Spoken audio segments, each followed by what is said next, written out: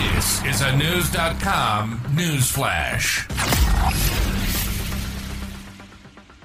Scientists have analyzed a tiny speck of the Mona Lisa, widely revered as the masterpiece of Leonardo da Vinci, and revealed a secret ingredient. News.com has learned that scientists used X-rays to analyze the chemical structure of a tiny speck of what many consider the world's most famous painting.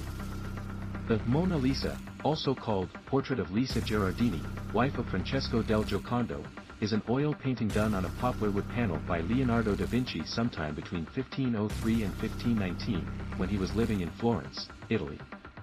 It is believed that da Vinci worked on the Mona Lisa at irregular intervals over several years, adding multiple layers of thin oil glazes at different times.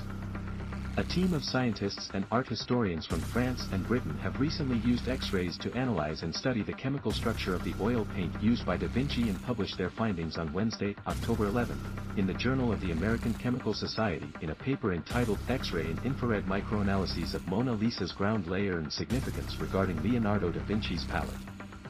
According to the findings, reported by the Associated Press, the oil paint recipe that Leonardo used as his base layer to prepare the panel of poplar wood for painting Mona Lisa is quite different from the ones he used for his other paintings.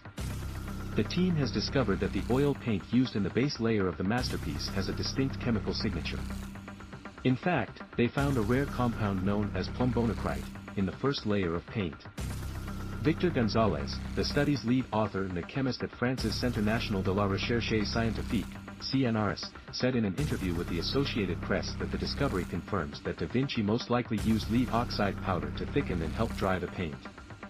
Gonzalez added that da Vinci's use of lead oxide is something art historians had only hypothesized previously.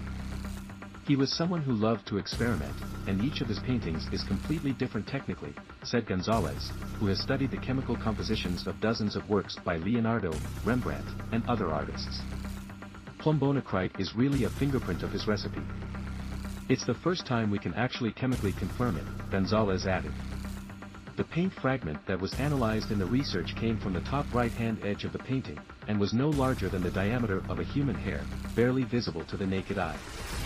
Scientists analyzed the atomic structure of the paint fragment using X-rays in a synchrotron, a machine to accelerate particles to nearly the speed of light, revealing the plumbonocrite in the paint. The Associated Press reported that after Leonardo, Dutch master Rembrandt may have used a similar recipe when he was painting in the 17th century. Other art specialists from across the world have also commented on this discovery. Carmen Bambach, a specialist in Italian art and curator at New York's Metropolitan Museum of Art, conveyed via an email that finding plumbonocrite in the Mona Lisa attests to Leonardo's spirit of passionate and constant experimentation as a painter. It is what renders him timeless and modern. Bambach was not involved with the research directly but was really excited about the project, as said that any scientifically proven new insights into Leonardo's painting techniques are extremely important news for the art world and our larger global society, according to the AP.